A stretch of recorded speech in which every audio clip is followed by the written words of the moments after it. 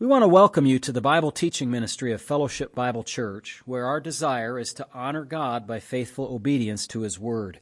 If you want to understand the Bible better, please continue to listen as Pastor Matt Postiff explains and applies the biblical text one verse at a time. You can reach us with questions or for more teaching audio and print material at our website, fbcaa.org. You can also watch our services live at fbcaa.org/live. We want to thank you for listening and pray that you will be edified. Join us now as Pastor Postiff opens God's Word. We want to gather tonight to honor the Lord Jesus Christ, to remember His substitutionary death for us, and to encourage each other to keep on living for the Lord in these days. So that's what we're here for, and we pray that He'll be honored. And let's do that. Let's pray just now. Heavenly Father, come before you in the name of Christ, that name which prevailed over sin and death. He prevailed over all the temptations that the devil and the world laid before Him. Without sin, He lived a perfect life, and He gave Himself on Mount Calvary, on Golgotha, the hill of a skull, dying in our place, taking upon Himself our iniquities, and doing so in a way that was publicly displayed to the whole world, with the Romans officiating, with the Jews also participating, and with Him at the center focus, the earth growing dark, the wrath of God being poured out upon His only Son instead of upon us for all eternity. Lord, this is the testimony of Scripture. We believe it. It sobers us. And tonight as we come to remember the Lord and you do so at the table, I pray that our thoughts will be drawn Christward, heavenward, Godward. Lord, that you would help us to humble ourselves under the mighty hand of God. Well, thank you in Jesus' name. Amen. Join me in your Bibles, if you would please, in Mark's Gospel, chapter 15. Mark chapter 15. And I want to say a word of welcome to those who have just arrived. Thank you for making the effort to come out tonight and be with us. After the scripture reading, I'm going to ask Naomi to come and sing a special that she's prepared. Then we'll have the message and then the Lord's table elements. Welcome. We're in Mark's Gospel and chapter 15. Immediately in the morning, the chief priests held a consultation with the elders and scribes and the whole council. And they bound Jesus, led Him away, and delivered Him to Pilate. Then Pilate asked Him, "Are you the king of the Jews?" He answered and said to him, "It is as you say." And the chief priests accused Him of many things, but He answered nothing. Then Pilate asked Him again, saying, "Do you answer nothing? See how many things they testify against you."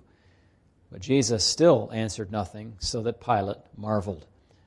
Now at the feast He was accustomed to releasing one prisoner to them, whomever they requested. And there was one named Barabbas, who was chained with his fellow rebels. They had committed murder in the rebellion. Then the multitude, crying aloud, began to ask Him to do just as He had always done for them. But Pilate answered them, saying, "Do you want me to release to you the king of the Jews?" For he knew that the chief priests had handed Him over because of envy. But the chief priests stirred up the crowd so that He should rather release Barabbas to them.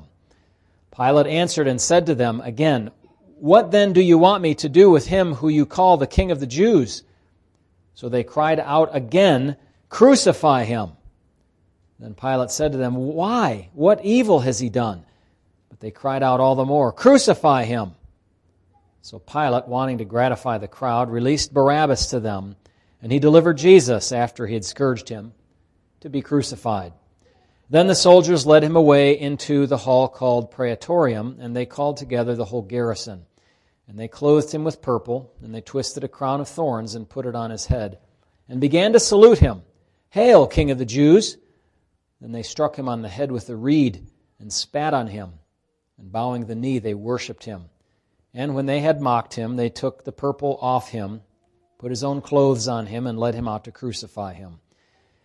Then they compelled a certain man, Simon, a Cyrenian, the father of Alexander and Rufus, as he was coming out of the country and passing by, to bear his cross. And they brought him to the place Golgotha, which is translated place of a skull. Then they gave him wine mingled with myrrh to drink, but he did not take it. And when they crucified him, they divided his garments, casting lots for them to determine what every man should take. Now it was the 3rd hour, and they crucified him. And the inscription of his accusation was written above, the King of the Jews. Now the 3rd hour, by the way, is 9 a.m., different rendering in John as far as the hours, Jewish rendering versus Roman. With him they also crucified 2 robbers, one on his right hand and the other on his left. So the scripture was fulfilled, which says, "And he was numbered with the transgressors." And those who passed by blasphemed him, wagging their heads and saying, "Aha, you who destroy the temple and build it in 3 days, save yourself and come down from the cross."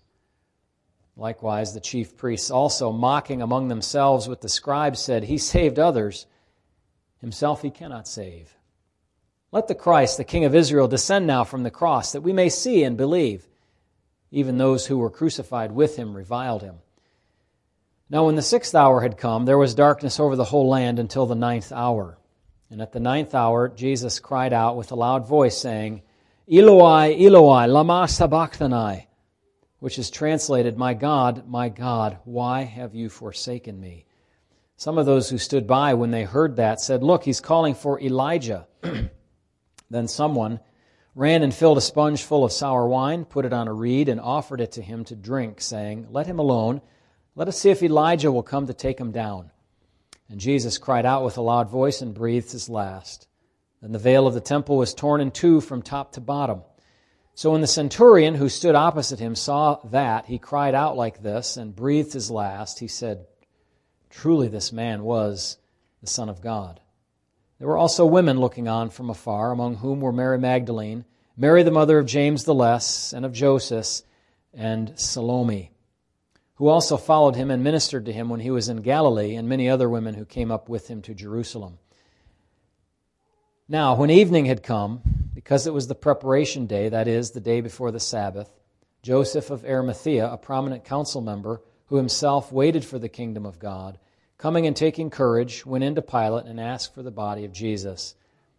Pilate marveled that he was already dead, and summoning the centurion, he asked him if he had been dead for some time. So when he found out from the centurion, he granted the body to Joseph.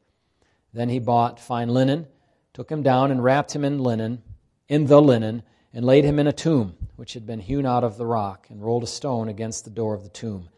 And Mary Magdalene and Mary the mother of Joseph observed where he was laid.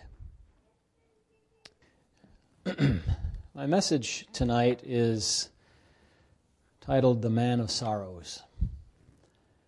The Man of Sorrows. As I was thinking about how to encourage our folks who've experienced a lot of loss in their lives in the recent months and recent years, it dawned on me that a good way to do that might be to remind ourselves that at the same time we experience our grief, the Lord Jesus knows perfectly well what we are experiencing. This is because he himself was a man of sorrows. He was well acquainted with grief. Before you jump in your mind, however, to the passage that I think you might be thinking of in the Old Testament prophets, first think with me of his many experiences of grief. Going all the way back to Genesis chapter 6 and verse number 6. After the creation of the first millennium of world history, the Bible tells us that people multiplied on the earth and that the wickedness of the people on the earth was very great. It says in Genesis 6 that every intent of the thoughts of his heart were only evil continually. This bleak picture of humanity is why the Bible says in the verses following that the Lord was sorry that He had made people. And it says that He was grieved. Let's just look at the verse. It says in verse number 6, "And the Lord was sorry that He had made man on the earth, and He was grieved in His heart." He went about to correct this grief and this wickedness through a purging process of judgment through the great flood. But my point here is to focus on the idea of the grief and to say that Jesus, united as He is with God the Father and with the Spirit in the Trinity, felt grief from the early stages of world history. His sorrows did not start at the cross of Calvary nor in Gethsemane.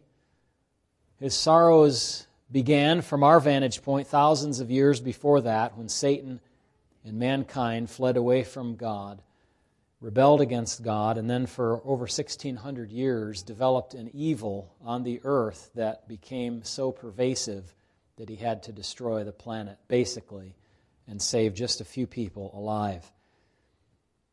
His sorrows began a long time ago.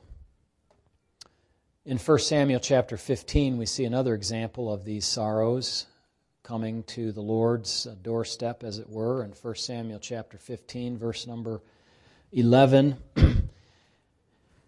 the Lord had selected a man named Saul of Benjamin to be the king over Israel. And after a number of failures, King Saul ran through God's patience, so to speak. God said in verse number 11, "I greatly regret that I have set up Saul as king, for he has turned back from following me and has not performed my commandments." And it grieved Samuel, and he cried out to the Lord all night. And then down in verse number 35 of the same chapter, it says, "And Samuel went no more to see Saul until the day of his death. Nevertheless, Samuel mourned for Saul." Samuel's the prophet, remember. He's actually the last of the judges and a prophet in Israel. So he mourned for Saul, and the Lord regretted that He had made Saul king over Israel. Because he turned his back from following me, he has not performed my commandments. In chapter 15 and verse number 12, listen to this. "When Samuel rose early in the morning to meet Saul, it was told Samuel, saying, 'Saul went to Carmel, and indeed he has set up a monument for himself.'" In chapter 15 and verse 17, Samuel said, "When you were little in your own eyes, were you not head of the tribes of Israel? And did not the Lord, anoint you king over Israel?"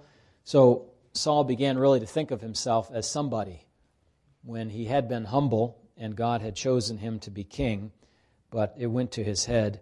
And he left God behind, he left humility behind, and God then regretted that He had made him king. Now there's long explanation we could offer about God's regret, or talking about how God, quote-unquote, changes His mind or something like that.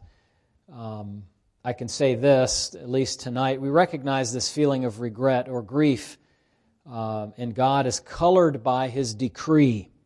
It's colored by His omniscience. The lines are colored in by His omnipotence, but somehow, still God has a feeling that can be described as grief, as remorse, as sadness, being sorry, regret. In humans, that's a thought like, "I should not have done that because of how I now know it turned out.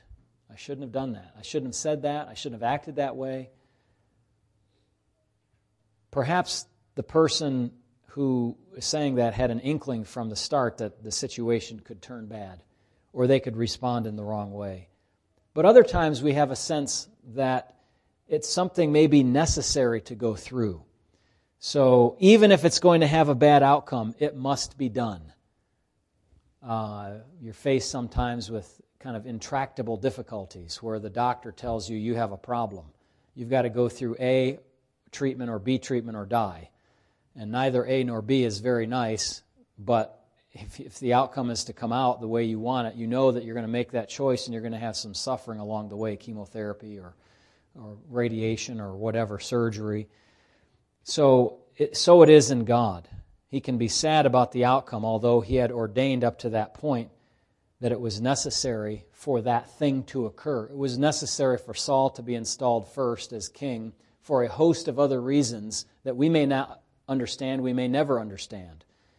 But he did, and he knew that it had to happen, but that doesn't change the fact that you maybe have to guide your family in a certain way, and you see the suffering that it causes, and you are sad about that. You regret that, but maybe it had to be done.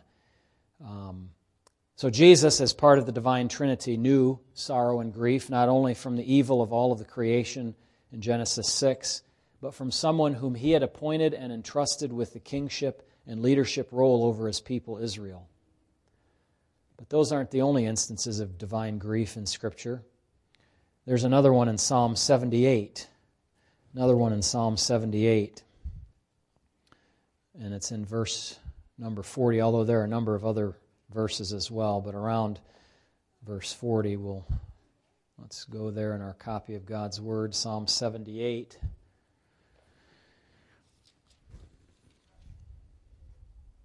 It says there, "How often they provoked him in the wilderness and grieved him in the desert. Yes, again and again they tempted God and limited the Holy One of Israel. They did not remember his power, the day when he redeemed them from the enemy, when he worked his signs in Egypt and his wonders in the field of Zoan. Turned their rivers into blood and their streams that they could not drink. He sent swarms of flies which devoured them and frogs which destroyed them. He also gave their crops to the caterpillar and their labor to the locust." You remember the great plagues upon the nation of Egypt. "He destroyed their vines with hail and their sycamore trees with frost. He also gave up their cattle to the hail and their flocks to fiery lightning. He cast on them the fierceness of his anger, wrath, indignation, and trouble by sending angels of destruction among them. He made a path for his anger. He could not spare their soul from death, but gave their life over to the plague and destroyed all the firstborn in Egypt, the first of their strength in the tents of Ham. But he made his own people go forth like sheep and guided them in the wilderness like a flock. He led them on in safety so that they did not fear, but the sea overwhelmed their enemies. So he brought them out of Egypt. He brought them into the land of Israel, the promised land, the land of Canaan as we know it. But it says, nevertheless, verse 36, they flattered him with their mouth. They lied to him with their tongue, for their heart was not steadfast with him, nor were they faithful in his covenant. But he, being full of compassion, forgave their iniquity and did not destroy them. Yes, many a time he turned his anger away and did not stir up all his wrath. For he remembered that they were but flesh, a breath that passes away and did not come again." And then it says in verse 40, which we read already, "How often they provoked him in the wilderness and grieved him in the desert." Psalm 95:10, it says that for 40 years they grieved him in the wilderness. Isaiah 63:10 adds that they rebelled against him and grieved his Holy Spirit. Now, what is the connection of Jesus with all of this? I'm trying to specifically talk about the man of sorrows. Well, in 1 Corinthians chapter 10, do you remember that it says that Jesus was the rock that followed them? He went with those people, Israel, in the land out of the land of Egypt and through the wilderness. The one who provided for them, who cared for them. He is the one who was touched by the grief of their rebellion. Not only of the whole of humanity, not only a failed leader in Israel, but also the whole nation. The nation as a whole were rebels against him, and so he was well acquainted with this grief. He was there with them, seeing what they were doing. There are other texts in the Scripture that talk about grief, divine grief. Ephesians 4:30 is one of them. Do you remember that passage? "And grieve not the Holy Spirit of God, by whom you were sealed for the day of redemption." This instruction is part of a series of commands and prohibitions that are enjoined or expected of a person who has been transformed into a new man. The new man has put off the old, been renewed in the spirit of his mind, and he's put on the new man. That's that whole thing that I just said there. That's a metaphor for what happens at salvation. At salvation, that's what happens. You put off the old man is crucified, the new man comes, he's created in righteousness and true holiness, And the conduct, therefore, that we lived in the past is supposed to be put off because it's not fitting. It's like an old garment that needs to be put away. But the conduct of the new man is enjoined to us, and that's what righteousness looks like. And so when the believer follows the pattern of his old self and gratifies the desires of the flesh, he grieves the Holy Spirit. He gives grief to God. What does that mean, to grieve? Well, in the Greek language, this word means to cause severe mental or emotional distress. When you sin, you cause severe mental or emotional distress to God, to Christ. You vex Him, you irritate, you offend, you insult. So I'm trying to say, in other words here tonight, God is not dispassionate. That is, He's not just a rock. He's pictured like a rock because of His stability, but He's not just like a rock that has no emotion, that doesn't feel.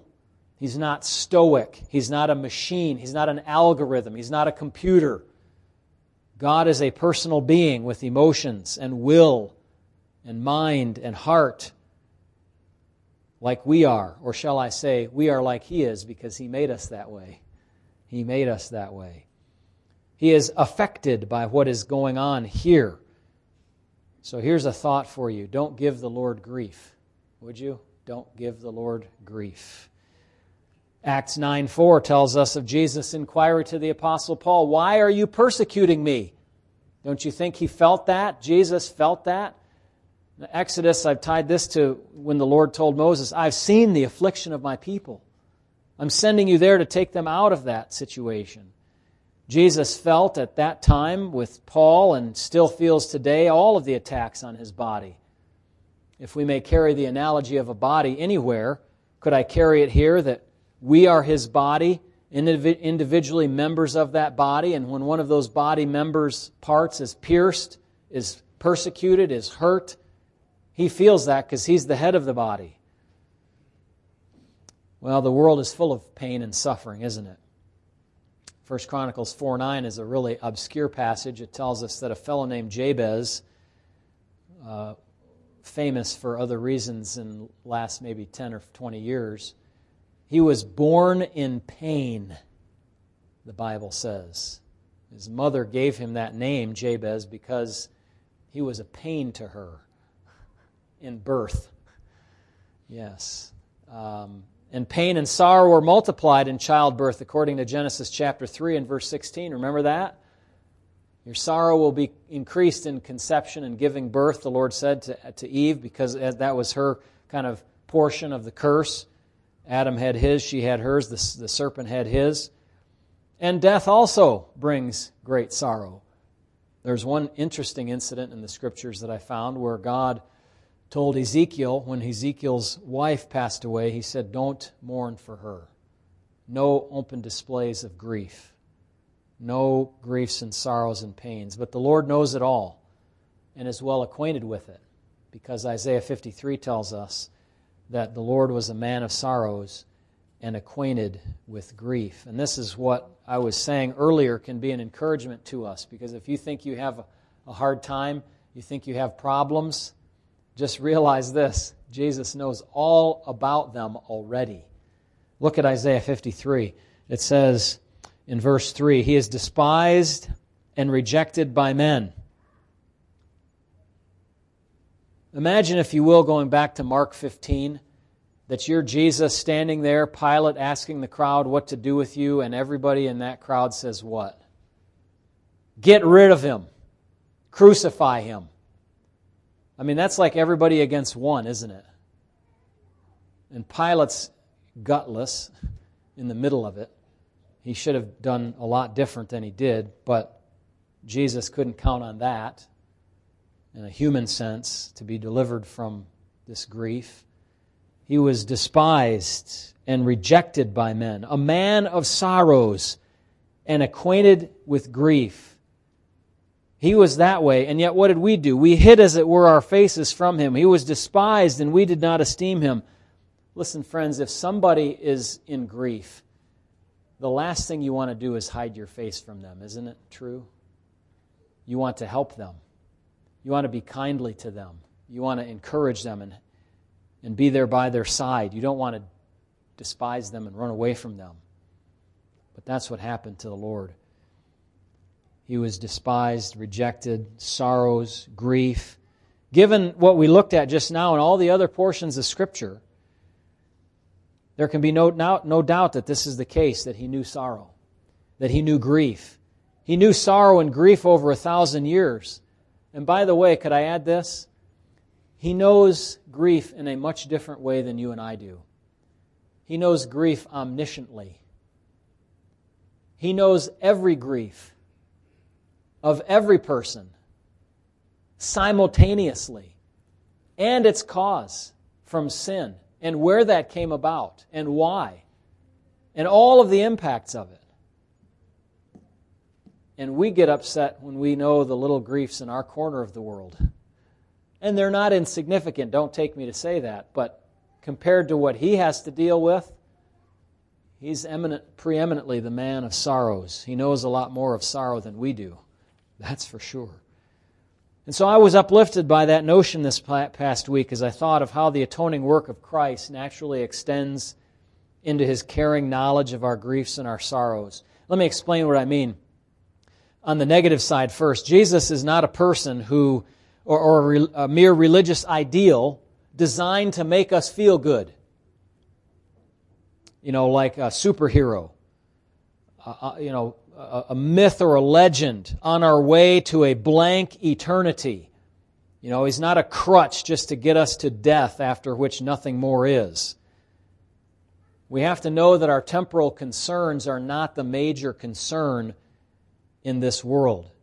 And we have to know, too, that eternity is not empty. He died in our place for our sins on the cross in the spring around AD 30. And God arranged things such that Jesus' ethical payment for our sin satisfied God's holiness. Now, provided that you appeal to Him for the benefits of that work of Christ, of His death and resurrection for you, He will do that and change your very nature and desires. He will wash you clean of your sin. He will forgive you, cleanse you, outfit you for an eternal future of goodness.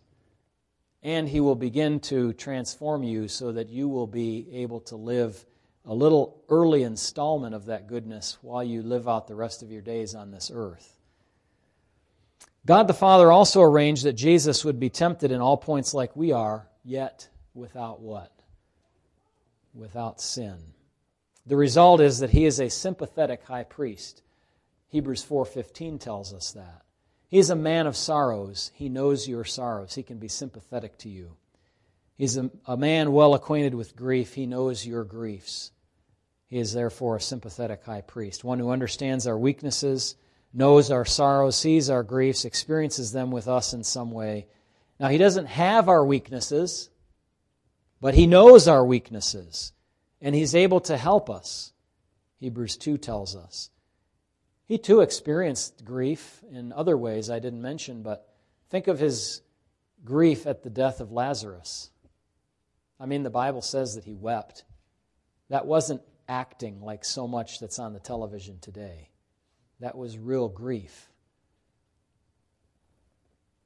What about His father Joseph, earthly father?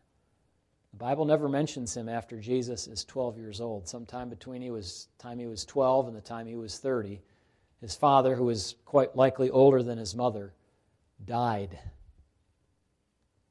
And it's kind of a strange thing because he had the unique experience of anyone who ever lived on the earth, almost, except for the apostles at times, that he had the ability inherent in himself to raise people from the dead. But he was not allowed by the will of the Father to raise some people from the dead. He had to let them die and experience that grief. He had to stand aside and let death persist because that was the will of the Father. Actually, God does that all the time, doesn't He? Most people who die, die. And that's all. And God allows them to stay that way for His own good reasons. Now, we tend to think that's bad. Why, when you have the power to stop death, would you not do so? But evidently, even with the grief of it, it is a good thing in God's sight for Him not to immediately raise people from the dead. Besides having all wisdom on the matter, He knows that He's going to raise everybody from the dead anyway in the future. It's only a matter of time to us, to His creatures. And in the midst of that time, He's teaching us something through the sorrows and grief. As we experience more sorrow and more grief, we become more like whom? The man of sorrows who is acquainted with grief. Somehow God is wisely working that in us, that we would become more like Him. On a few occasions, Jesus did step in and raise somebody from the dead in order to glorify God or to authenticate His own ministry, like Lazarus. You know, the voice came out of heaven, and Jesus prayed to the Father, and He prayed because He wanted them to be able to see the glory of God. But anyway, all of that was to say He had to endure the grief and the sorrow with the added knowledge that He could fix the problem in the short run, but then He couldn't because there were so many other reasons that were necessary for Him not to do so.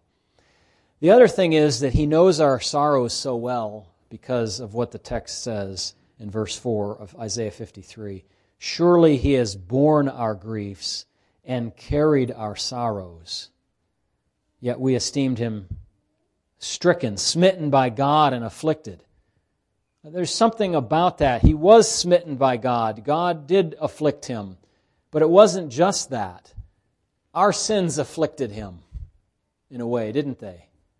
My sin hung Him there. Your sin hung Him there. It wasn't just that He was smitten by God and afflicted. He was smitten by me and afflicted. He knows our sorrows so well because He bore them. He carried them. He knows them very well. It doesn't mean that He simply takes away those things that trouble us. Rather, He knows them intimately as His own, and He took the ultimate cause of them, human sin, onto Himself. Remember 1 Peter tells us that He bore in His body our sins on the tree, that we, being dead to sin, might live to righteousness. That's what He did in His cross work. In the falling short of the glory of God, the missing of the mark of God's holy standard has put humanity in a situation where grief and sorrow became normalized. In His cross work, He bore our sins in His body, and thus the root cause from which springs all sorrow and grief. I conclude this evening before we share the table together. Anytime you distance yourself from God will certainly cause you grief, either in the short term or in the long term, or both. But either way, it will cause you grief and probably will cause others grief as well. Can you imagine the grief that you cause others in your sin and that you caused others before you were born again? It also causes Jesus grief. Now, the Lord can ultimately deliver you from that sin and grief, and hopefully you will experience that if you haven't already, and very soon. And if you are in the midst of grief and sorrow because of loss or other situations beyond your control, as a Christian person, if you're in that kind of grief and sorrow, be assured the Lord Jesus knows about it. He's very intimately acquainted with all of your sorrows. He knows the worst of human treatment, being rejected by men, despised. He knows the feeling that God has forsaken him far more than we do. He is acquainted with all of your griefs. He knows by omniscience. He knows by experience. He knows by carrying those things Himself to the cross. I pray that He knows you, and you know Him, and He knows your griefs, and you know that He knows your griefs, so that you can have that comfort and be becoming more like Him. Well, a little word from Octavius Winslow as we close this message. Little did they dream, as they bound the fatal wood upon his shoulder, by whose power that tree was made to grow, and from whom the beings who bore him to death drew their existence so completely was Jesus bent upon saving sinners by the sacrifice of himself, he created the tree upon which he was to die. And he nurtured from infancy the men who would nail him to the cross. Can you imagine that?